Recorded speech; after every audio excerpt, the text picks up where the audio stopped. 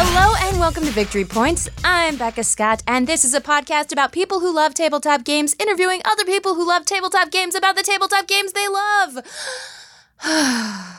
One breath. You can only do it in one breath. My guest today is Rob Manuel.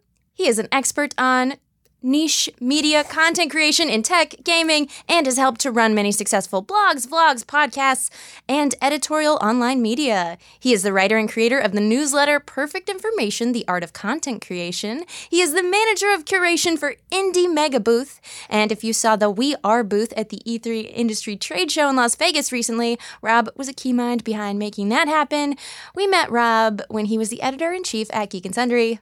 Welcome, Rob. That was amazing. That was quite an intro. Rob pitched, hey, I'm talking to some guy named Rob today. Honestly, that's what it comes down to. I think of myself as like secondary or sometimes even tertiary to everything else that like we need to like talk about and put out, because there's so much like really fun stuff and there's really good stuff in the board game world, as well as content creation, people making things. So I always am like, I will take a step back. I will be like the stage manager to whoever else wants to take the spotlight. So thank you for that. I consider you sort of, I'm going to get my Game of Thrones reference in real early today. Really? Okay. You're like a three-eyed raven of gaming. You just understand everything that's going on and sort of absorb all this information and are just a resource. I something like that. I think I just spout out things that most people just question me about, but they kind of nod their heads and like move on. I think that's more like it. Very much like the three-eyed raven. Exactly. Yes. Both iterations we've met. Yes. So our topic today is going to be a little bit meta. We're going to be talking about tabletop content creation. Yes. What is the ideal business model? The ideal business model for sustainable content creation in tabletop, and who should be paying for this content? What does the golden age really mean? It's a lot of different things, and I think that actually, I have a question for you to just start off with. Sorry, Rob, it's my podcast, and I ask the questions. Too late. We're already on this train, and I'm taking you with me. Where do you go to actually find out anything about like tabletop games, or like do you like follow people on Twitter? Is it Facebook? Like, is it just someone like throws a game at your head and like hopefully like it doesn't hit? Like, usually games are thrown at my head. I rely on information coming to me, but I do subscribe to many newsletters, actually, and I'm excited that I've just subscribed to yours.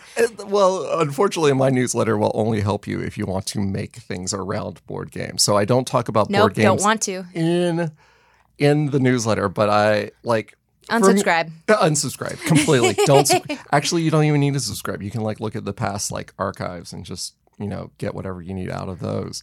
But I don't even get paid for any of like the newsletter stuff. It's absolutely free. MailChimp it's a free service. Anyone can start making their own newsletter. I would highly encourage everyone else to start doing it as well. So why do you do it? You're not getting paid. I do it because of so I created the name. The name of it is called Perfect Information.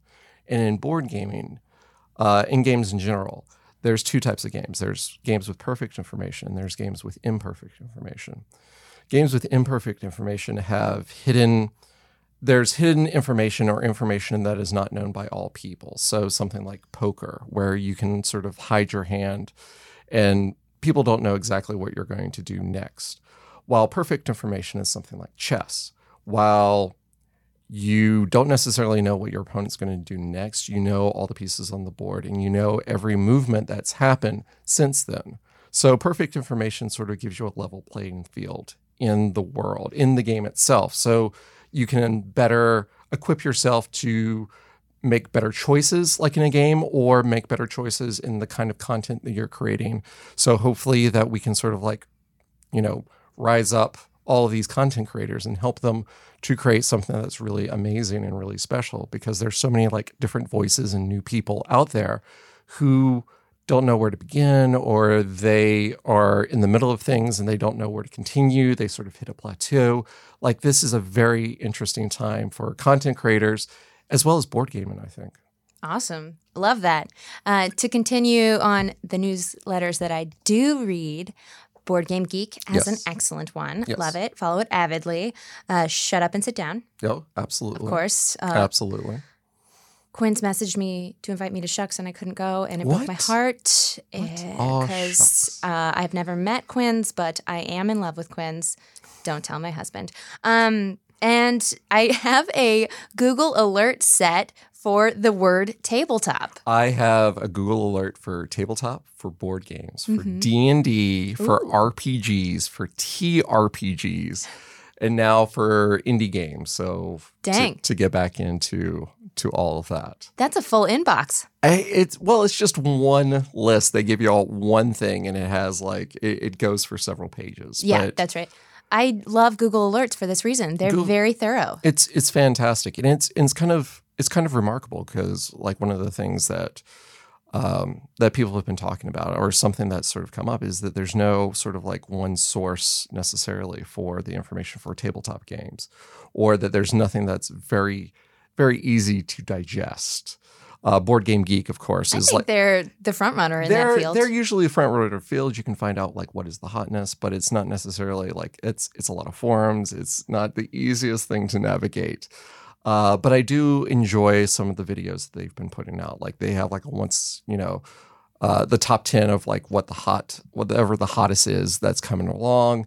I really love their playthroughs. I think they're doing a lot of great things with the content that's coming out, but it's also a lot of here and there. And they're also, talking to people who are your main, core audience, your board gamers, the people who are, hitting most of your Kickstarters, as it was coming out. And so the question comes to be where does someone go if you're new to board games, or new to even RPGs, or, just curious? Where do you go to get interested? Right. Where's the gateway source of information? What is the IGN of board games?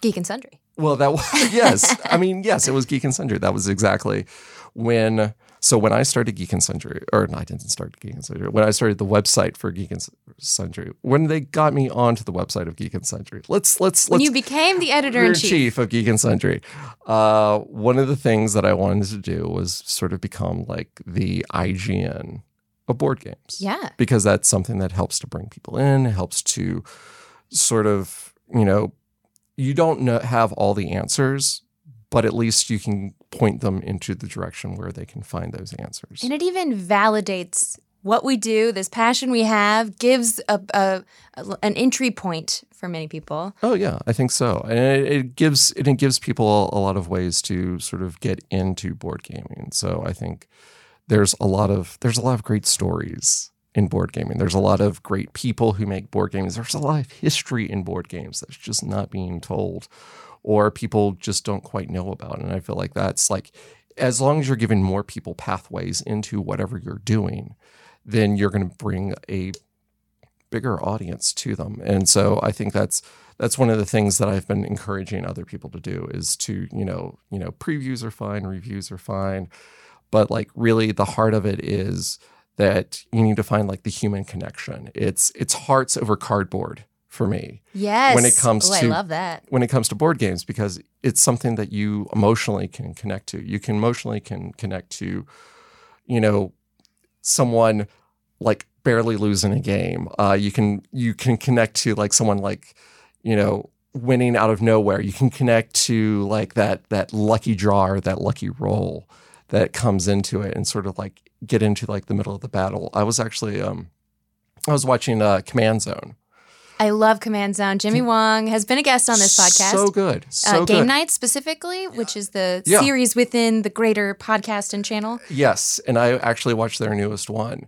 Don't want to spoil it for anyone, but they do such a great job, because you see the game that's in front of you. And we should mention what the game is for people who don't know. If I don't talk about Magic the Gathering enough, this is Commander, which is a specific format of Magic the Gathering. And Jimmy Wong does this show with Josh LaQuai it's a podcast and a YouTube show. And I believe it is on our network, Studio 71. Oh, excellent. You should probably go listen to or watch it, or maybe even do both right now. Maybe not at the same time, but... Or when you finish listening to this podcast, yeah, obviously. Exactly.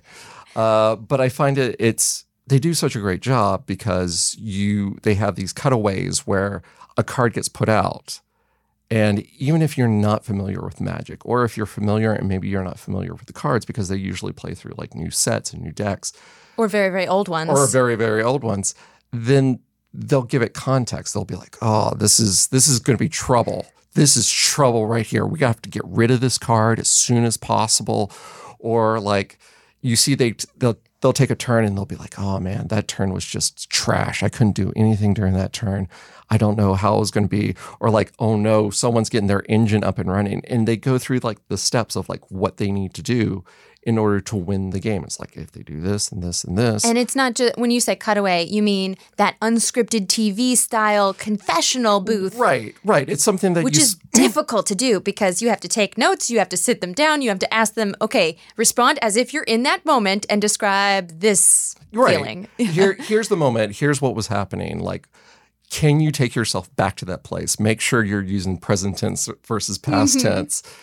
And make sure that like you still have like the energy afterwards to talk about it. And they do such a great job. And I feel like something like that, as well as, Tabletop did a very good job of like having those moments as well, where you have the people like sort of like come out of it and be like, oh, I think so-and-so is going to be winning right now. Or, oh man, so-and-so is like taking it over. I have to get like so-and-so on my side of the team. Or, oh my God, what is so-and-so thinking about? And Tabletop, I assume everybody who would listen to this podcast has probably seen an episode of Tabletop, which was why don't we go done through by it? Geek and Sundry. The host is Will Wheaton. There were, was it 3 or 4 seasons? I feel like it was 4 seasons of Tabletop. Yeah, we'll go with 4. I believe go with 4. I was in one episode, and I believe that's season 4. Right. And that's the only time I've had to do that confessional style, which is difficult. What was it like for you doing the confessional style? Oh man. Well, going back and watching that episode, when I first started doing Twitch in general, I sort of had this bit that I would play up of being the worst, because it was kind of like, no one knows who I am. I need to have a thing. And then it became, being evil stopped being funny to me when Trump was elected. And just being called the cheat and the worst was also not a good feeling. And when I go back and watch that episode, I was playing way too hard into that. Because of the other guests. And so, but my experience of doing the confessional element of it was like, wow, I know this really drastically increases the production value, but it is something that is difficult to capture. It makes it a way more complicated shoot. And it does, but it helps people to contextualize what you're doing. So, the game is there, but really the real game is the people on the outside. Yes. It's the people around the table. That's the game, not necessarily what's in the middle of the table. And I think it's one of the things I like to see that creators start to focus on is, the human element. It's not what you bring to the table, it's who you bring to the table that really matters when it comes to these things. And it's like that drama, that sort of like people getting into it, those people like playing, just having fun with games. I mean, you see, even I've watched videos of just games that I would never have picked up in a million years, but you see people just having like a blast and just having like a good time. And you see the connection between them around. And it's just wonderful. And I was like, oh yeah, I can completely see myself playing this game now because I want that experience. I want to be a part of that sort of group versus like what you're actually, doing on the table and figuring that out. Absolutely. And with Game the Game, that's always my intention, is to show how fun gaming is. But I also want to transition a little bit into a topic that Rodney Smith recently brought up on. He is the creator of Watch It Play. Right. He is now on Board Game Geek, Yes. as they've hired him to do a series called Table Talk Back, and he does other videos for them as well. So that's really awesome because he's one of my favorite people to watch in the space of tabletop content creation. Worship him.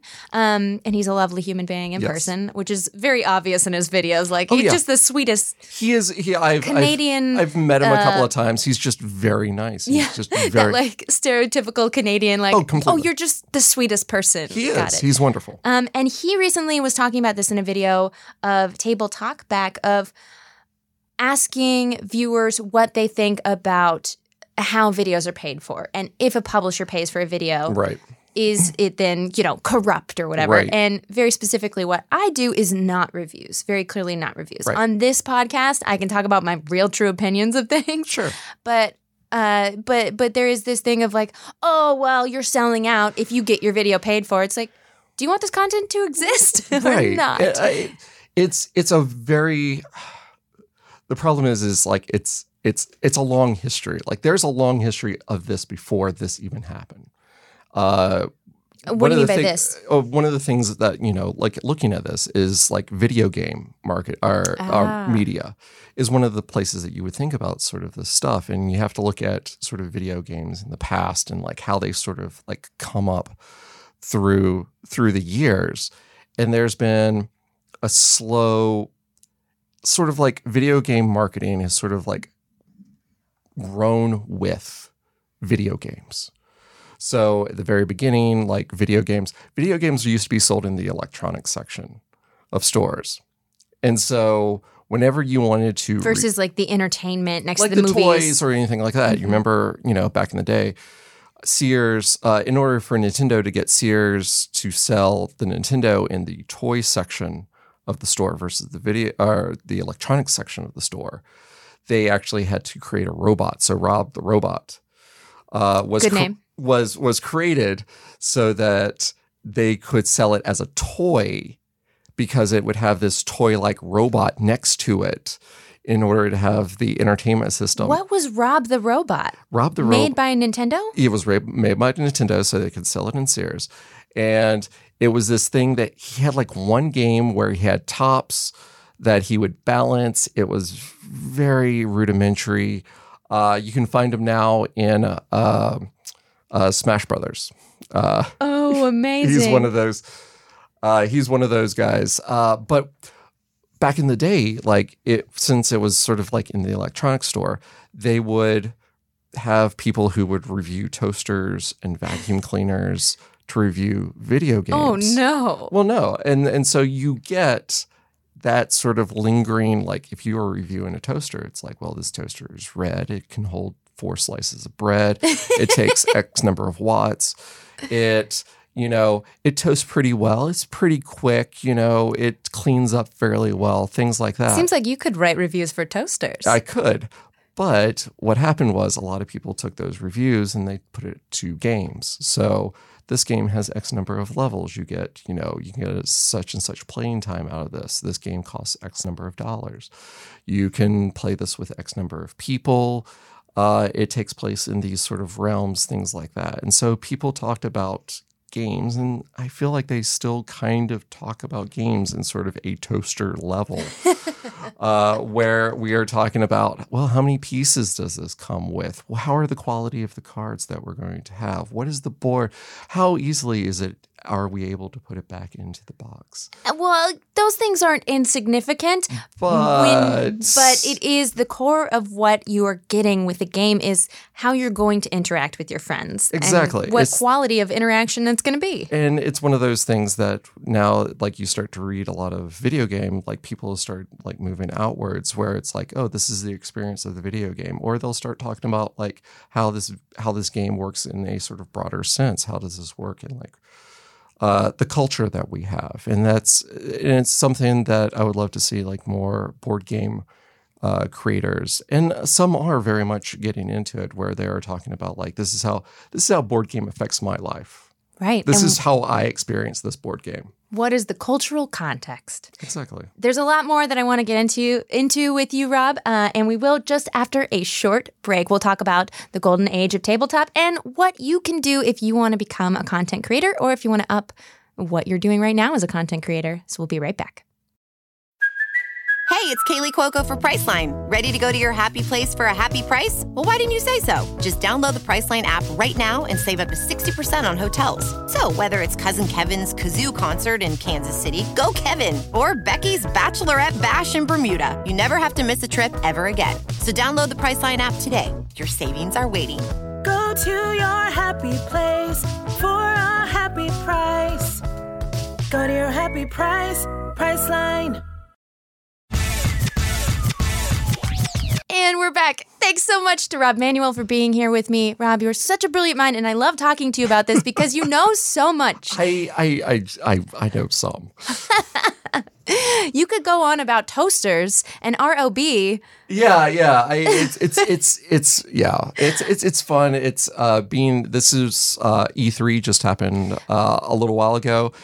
This was my 15th E3. What is E3 for someone who's never heard of it? E3 is the Electronics Entertainment Expo that takes place in Los Angeles. Why isn't it E squared? Because E cubed. It's not nearly as fun to say as E3. You don't have like the big 3 and the big E, and they sort of look like each other. And I don't know. It's the marketing. You'll have to ask the marketing over there. I will. I'll send a strongly worded email. Indeed. But it is sort of the place if you are coming out with a new video game.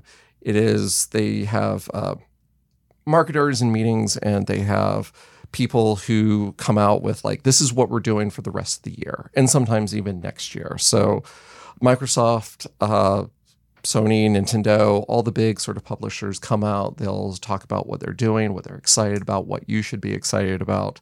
And then you get to go to this floor where it's like 5 rock concerts going off at the same time.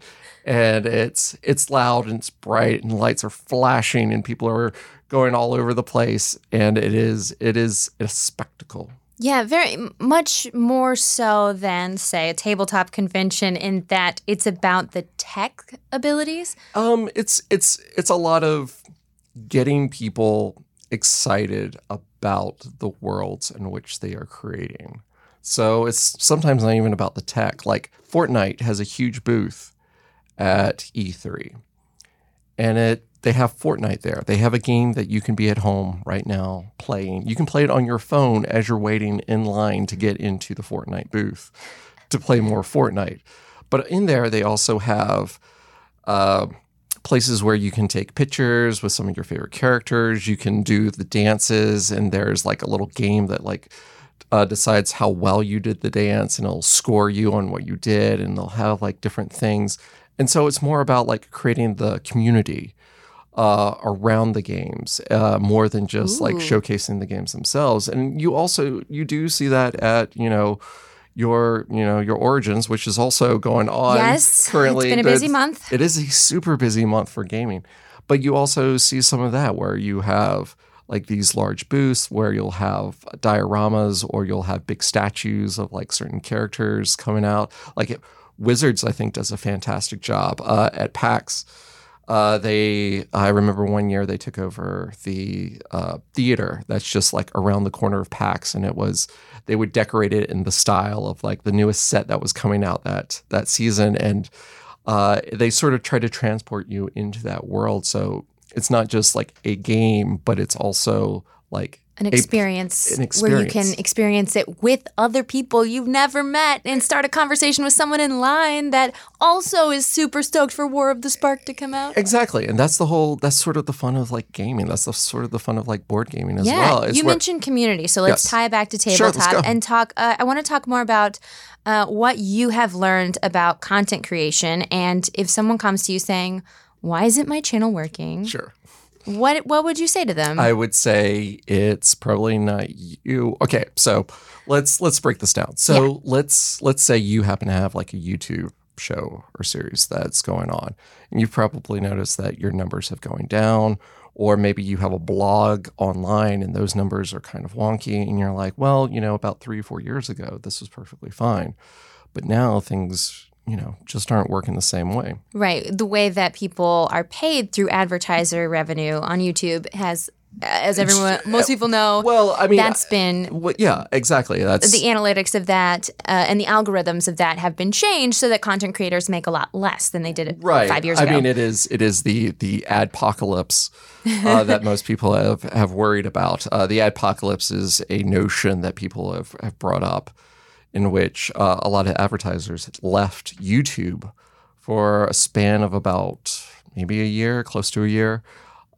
because of the way that YouTube puts advertising on different videos. So it's not that you, as an advertiser, so let's say you make, Crunchy cereal. So you are Captain Crunchy cereal that's going out there, and you want to get your Captain Crunchy cereal in front of men from 15 to 25. You would go to YouTube and you wouldn't pick out the shows. You would just give them a pile of money and be like, okay, see how far this goes. For a certain demographic. Exactly, for this demographic. And they would find out that some of these, or some of these ads would be on videos that were not right, or videos that they don't want to associate with their cereal. And so everyone started pulling their advertisement back in a way that not just hurt YouTube. Was part of that that really big guy, the blonde, what's his face? Paul Logan. Paul Logan, who had content with a dead body? Or was that someone else? Yes, that you are absolutely correct. And that was one of the things that sparked this adpocalypse? I mean, that's one of the things. There were also other things. So another thing that people have been doing a lot on YouTube is that they have AI machines make videos now. Terrifying. I've seen a TED talk about this. Children fall into this horrible algorithm. But they do it a lot in order to basically get other AI machines to sweep over them. So it's basically computers making videos for computers. And so they'll get clicks that way. But yeah, you're absolutely right. It's a lot about that. It's also about, Paul Logan, about, some of these creators who can go out to places, do things that they shouldn't be doing and, get not punished for doing them. But he was later punished. He was kicked off. He was demonetized. The whole demonetization thing is also a very weird thing. Right. If anything's slightly political, it can't be monetized. Logan Paul. Thank you. Logan Paul. Whatever. Who cares? But that guy. But part of it is that it used to be a long time ago. Let's take it back. Again, bigger picture, going into the history of everything. Back in the day, if you wanted to advertise about something, you go to your local paper, you put an ad in. Oh, those quaint days of you would past. say, hey, come to, Captain Crunchy cereal. Captain Crunchy cereal. We're having a sale. There was a store specifically for Captain Crunchy cereal. And you would know exactly who you're giving the cereal to, or who's reading the paper, because the subscribers and things like that. Well, the internet comes along. And after a while, they're like, oh man, there's all these different places that we can start our advertisements. So now, Captain Crunchy cereal is going off to a website that it likes. And it's like, well, can I advertise with you to do this? Sure. Well, that takes a lot of work and research, and you have to know who's watching and stuff like that. And so Google says, hey, instead of doing all the work, why don't we do kind of half of that work for you? So you tell us who you want us to focus on and some of the people you want to get this eyeballs in front of. And, you give us X amount of dollars to get Y number of people to open this up, and we'll do it for you. So now describe the eyeballs you would like. Exactly. And so now you're sort of decoupling the content away from the advertisements.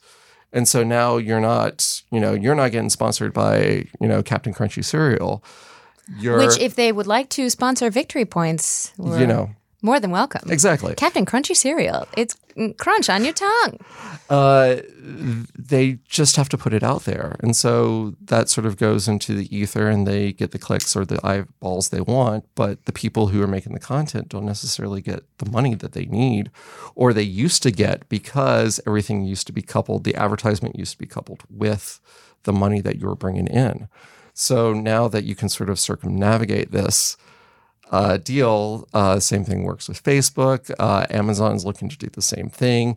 Basically, all this money and all this advertisement, it doesn't depend on the content you're making or anything like that. You can just skip all of that and go directly to the consumer, which is both great if you're a marketer. If you are a cereal seller, then you're doing great things. You're sort of cutting out the middleman, but now the middleman, who's the content creator, is... And you're specifically referring to when a video is sponsored within the content itself? No, the ads that you would see beforehand. So you get fewer, you get a little less money because of that, because now they can just send it wherever they need to go. So they know exactly how many eyeballs are going into it. Now, sponsored videos is something that, people are having to sort of depend upon. in order to sort of make up that lost revenue, as well as, Patreon and Kickstarter that a lot of people are also using to get money as well. Yeah. So there are different ways that content creator can fund their channel. Yes. And it can't be just YouTube ads. It's not sustainable. You can go to publishers, offer them the ability to sponsor or to fund you in some way. And there's a lot of complaints where people say, well, I don't want to have any sort of bias in the content I watch. I want you to be completely supported by people that pay through Patreon or through crowdfunding. But that's kind of impossible because, as Rodney Smith talks about, 2 to 3% of your viewers are who is going to donate. And so that's a very small amount for the amount of content that needs to be created to get a big enough audience to have that percentage actually be enough to sustain a person's life and livelihood.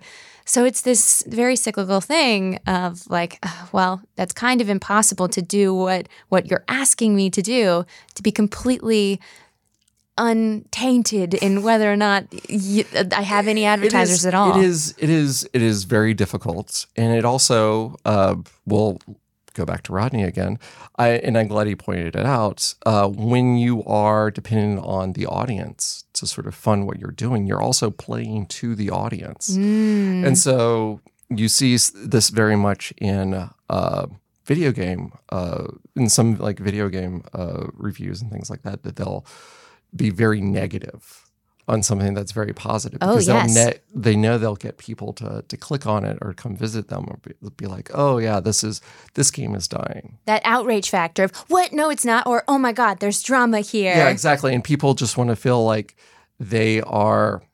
people like to be right on the internet. Yes. And they also like intrigue and drama. If everything, like, read this article about how the earth is completely okay. Exactly. The environment's fine. Don't worry about recycling. Oh, cool. I won't even read that then. It's sort of funny. So back a long time ago. Not the case, by the way. We're all dying on a dying planet because we've poisoned it. Anyway, sorry, long time ago? Long time ago, back when I was back at G4. One of the things, and you were Olivia Munn. Yeah, when I was Olivia, no. Back when I was back at G4, I took over the features editor for the website because I wanted to tell these bigger stories. I wanted to look into bigger questions that we possibly have, and so one of the questions that I had was, why do people get really mad at reviews? Ooh. Because that was our bread and butter. Like I was on XPlay, and we would just have terrible, we would have hate mail for a review. Even if it was a good review, it was be like, oh, this isn't high enough, or this isn't, people are not happy with like. It's an opinion. That's what a review is. Well, not to everyone. And so one of the things I did was I actually went out. I found someone from UCLA to talk to me about, why are people so mad? Why do people get so heated, so passionate about reviews? And what came out of it was that really when you oftentimes attack a game or seem like you're negative towards a game, that people often will associate themselves with that game. So back in the day, there used to be a thing, and it probably still is a thing, where people would be like, oh, I play Xbox. No, I play PlayStation. And there would be a heated debate about PC versus console. Or PC versus console. Who was better at the end? And so if someone came up with a positive opinion about Xbox, then or PC or Nintendo or name your console, that people would get really heated and they would get really. Who gets mad? The PS4 players get mad about or PlayStation. Exactly, but what's happening is that you often associate yourself with like the things you like. Sure. And so you don't like it when people sort of start ragging on or start being negative towards the things that you sort of associate yourself with. Like if I was a person who, again, crunchy cereal and another cereal, someone else was, saying like, I really love the soggy soppies. Nobody loves soggy soppies. Exactly. And that's what you'd be like, no one loves this cereal. You are wrong. I identify very much with Crunchy Crunch. Because if they're right, that means a part of me is wrong. Ooh. And if a part of me is wrong, then there could be other parts of me that's also wrong. And that really can't happen. So I would rather you, be wrong in your opinion, this small opinion, but I'm going to attack you for it. Oh, wow. That's so interesting that our opinions are a part of ourselves. And when you insult my opinion implicitly by saying something else is better, it deeply wounds me. Yeah. I mean, if anybody ever rags on Game of Thrones, except for season 8, of course, yeah, I do feel personally offended. But there's, this is way more complicated than I have sort of put together. I mean, there's different layers to it, and there's different things. It could easily be like, when you're saying things like, obviously, last season of Game of Thrones, this is terrible. But like, if someone comes back and is like, oh no, this is really the best season of Game of Thrones, I would say get out. You are so deeply wrong on so many levels, and I can't even get into it because I've done it too many times. It's too raw. Anyway. Exactly. But you sort of associate yourself with that idea that last season of Game of Thrones is not the best season of Game of Thrones. And then if anyone else, said, this is the best season, and if they could be right. Oh, no. Then there's something inside of you that could be wrong. I did feel very upset when obviously Twitter blew up about some of the, even if you don't watch Game of Thrones, season 8 plot developments that people were angry about. When people responded to my post saying, well, maybe you didn't see that this made sense in this context, I was outraged that they weren't also outraged. Exactly. And so I see that's this phenomenon you're talking about. And it's a lot of it's a little bit of that. There's also like the being a part of different groups, you also will have like different things that you're allowed to say, or like things that you say that help you to associate yourself with the group. So again, you're a diehard Game of Thrones fan, and you can easily say, I've watched Game of Thrones, and I can easily say that the last season is the worst season of Game of Thrones. But you also know that like other people within your group will also agree with you.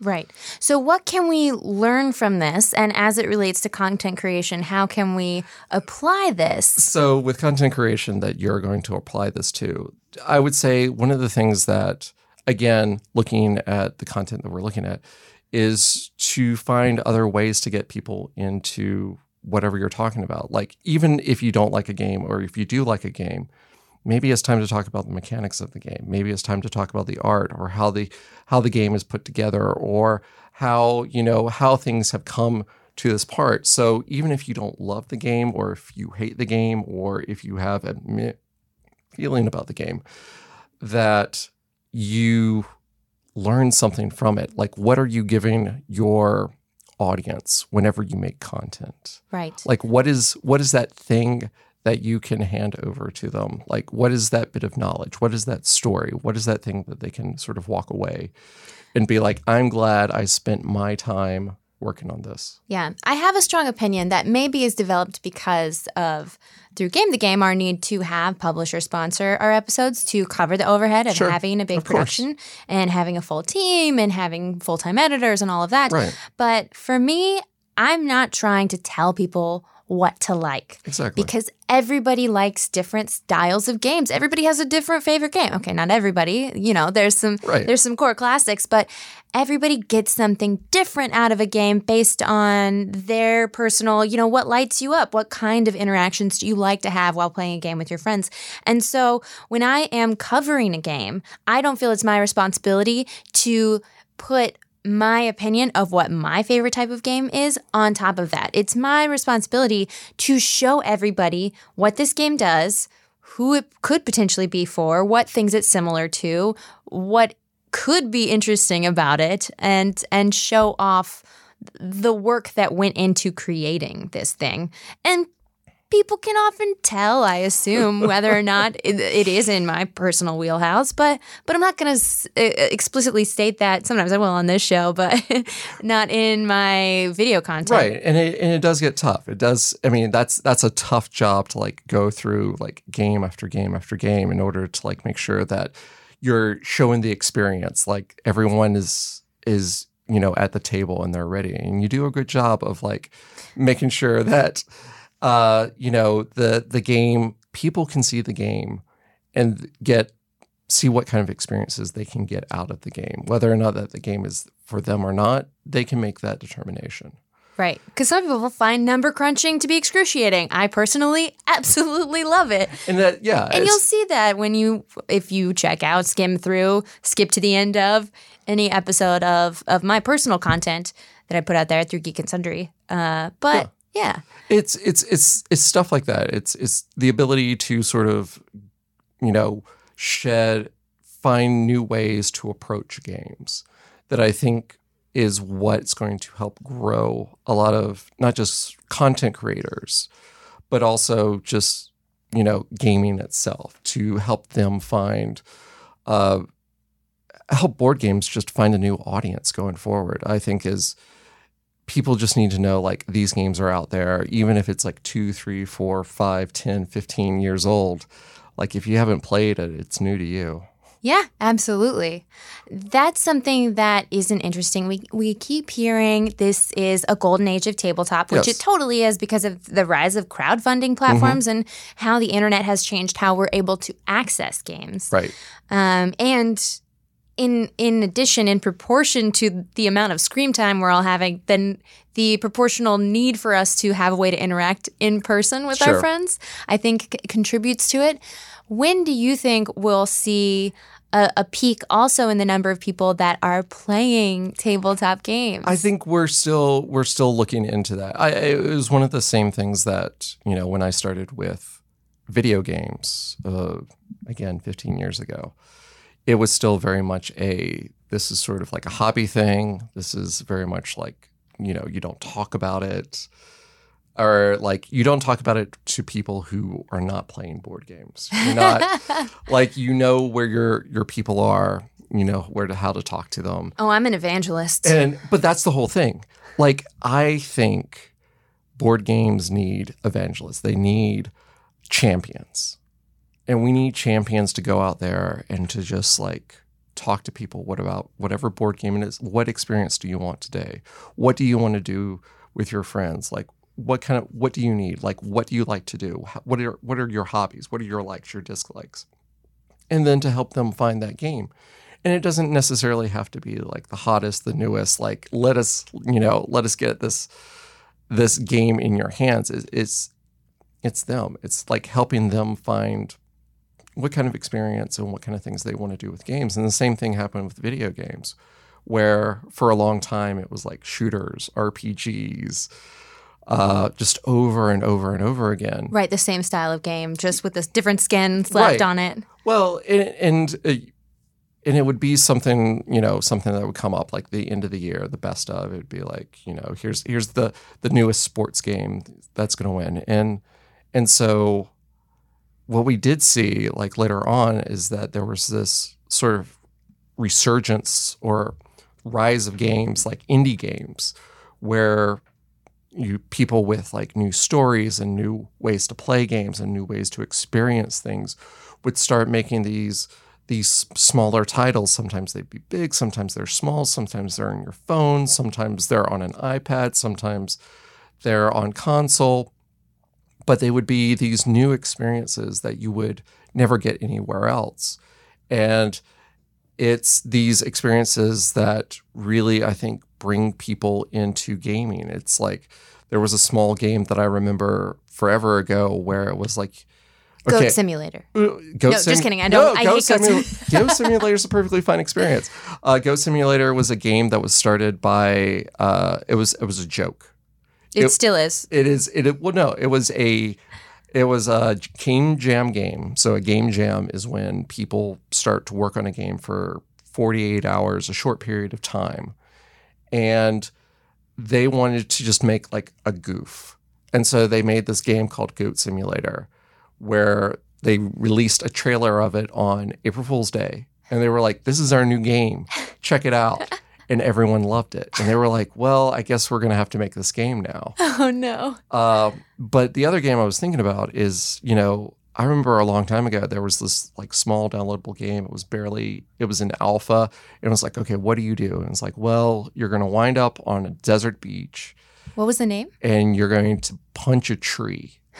And they're like, what do? You punch a tree, and then you're going to dig yourself into the ground, and you're going to hold yourself up. Why am I holding myself up? Because at night, these little things come out. They're green. They hiss at you, and they explode if they see you. What are you talking about? I think I played this. And they would be like, well, does it look realistic? And I'm like, no, there's like these big blocks everywhere.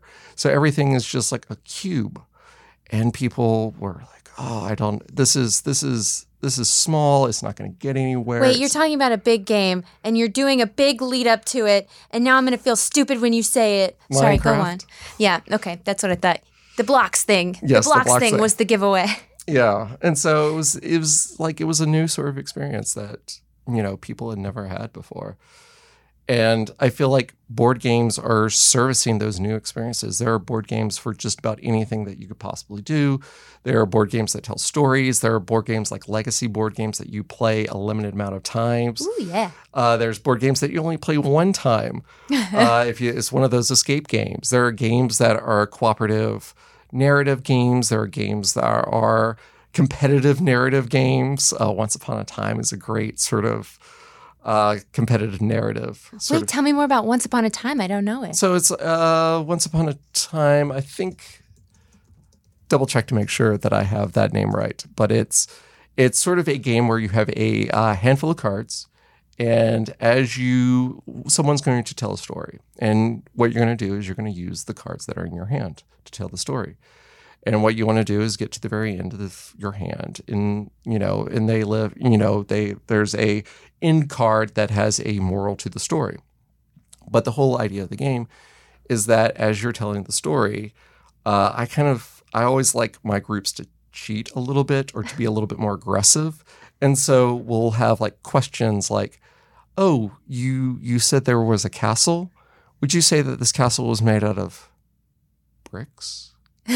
And they might be like, well, no, it was made out of stone. And then you could be like, oh, that's funny because I happen to have a card here that says stone. So now I get to control the narrative. Ooh. And so what you're trying to do is you're trying to tell a story that's not using other people's cards, but that you don't know what those cards are. And so you're constantly sort of like battling back and forth, trying to take control of the narrative. And it all has to make sense. So you can literally challenge someone if they're just rambling on, which I tend to do as well. This says that the winner is the first player to play out all of their cards and end with their happily ever after card. It was created in 1993. Looks like the first publisher was Amigo. Later, it's been bought up by many other publishers, including Asmodee, one of the behemoths. Yes. But this was a game you didn't know was out there. This was a game. I didn't even know. This is an older title that's going out there. And, people, I feel like we need to champion not just games that are coming out, but older titles as well as Indie developers, new experiences, even just the games themselves, just to get out there and to talk about them. Amazing. Well, Rob, it's been such a pleasure to have you on the show and talk about all of these things, talk about content creation, where the industry's going, how this peak has come about. And I just want to leave our listeners with one final thought of what you would recommend to them. What do I recommend to them? Now, it doesn't have to be specifically a game, but it could be if you want to do something within the industry and without, or if there's something you've been working on that you would like to champion. I actually would like to champion something else that I've been working on. Yeah, please. So there is a group called Take This, takethis.org, which is about video games. It's gaming, not just video games, but it's gaming and mental health. And so what they do is they have a great website. So if you want to learn more about mental health and how that affects gamers, It's a great resource to sort of go into and to find out more about it. One of the things that we are working on in the next couple of weeks is an RPG. So there is a module that will be on sale that will focus on an adventure where you and your companions are off to save one of your own. Basically, a member of your party has fallen ill, and you don't know what to do. They've sort of like just stopped functioning, but they're still alive. And what happens is that they are suffering from anxiety. So with the help of a psychomancer, which is a new character class that's going to be a part of this, you will dive deep into the mind of your character and you will battle against those little anxiety demons that get into our heads. And so it's like a giant fight against anxiety. And the thing is, like, you can go against it using your, might and your weapons, but you can also use non-combat in order to fight anxiety.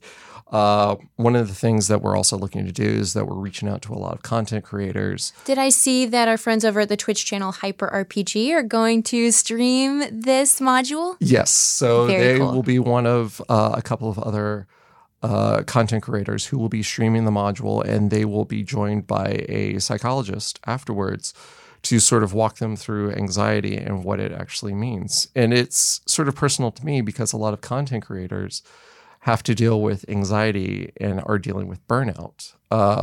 The World Health Organization just about a month ago recognized burnout as a disease that is affecting a global-wide phenomenon.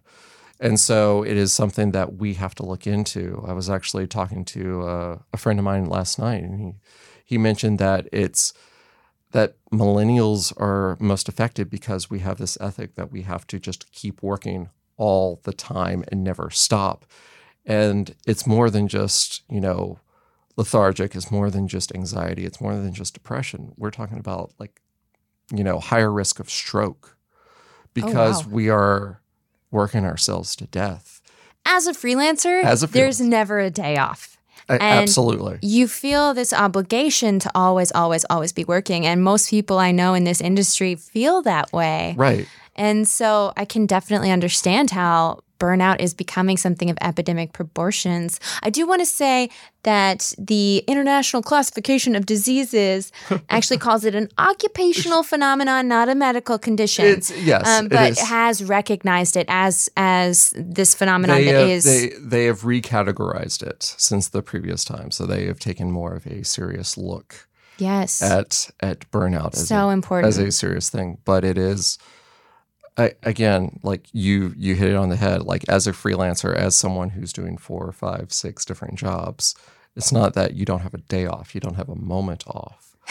Or you don't allow yourself to. Exactly. You have to have a certain type of personality where you want to push all the time. It's funny, Chelsea Schwartz was a guest on the show a couple episodes ago, and I asked her how she does it all, and she sort of complimented me back, and because we both do a lot of things, and both of our responses were sort of like with a laugh, I'm exhausted all the time. It's fine. But the thing is, one of the 3 conditions that's mentioned. It's not fine. It's absolutely not fine. Like it is, like I said, like it is killing people. So what is the answer? What do we do in response? That is, I mean, it is one of the things that I've been working on is to find out like new ways to like help content creators not just create content, but create smarter content and be able to take what they make and slice it in different ways that it's meaningful across multiple platforms. So if YouTube or Facebook or Google just start,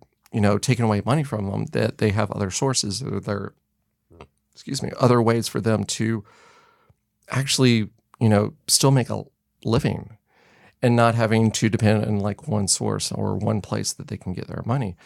But it's, it is self-care. Like a lot of the times that I'll put into the newsletter, it's like, okay, this week we are talking about meditation and like how meditation can help you to sort of like relax. We're going to, during this week, we're going to do exercises that you can do for 5 minutes at your desk.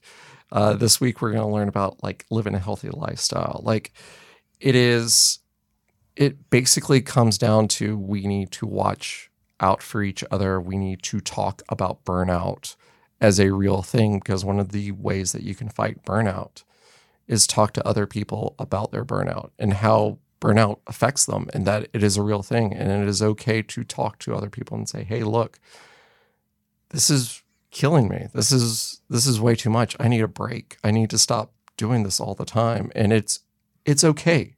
It is absolutely okay if you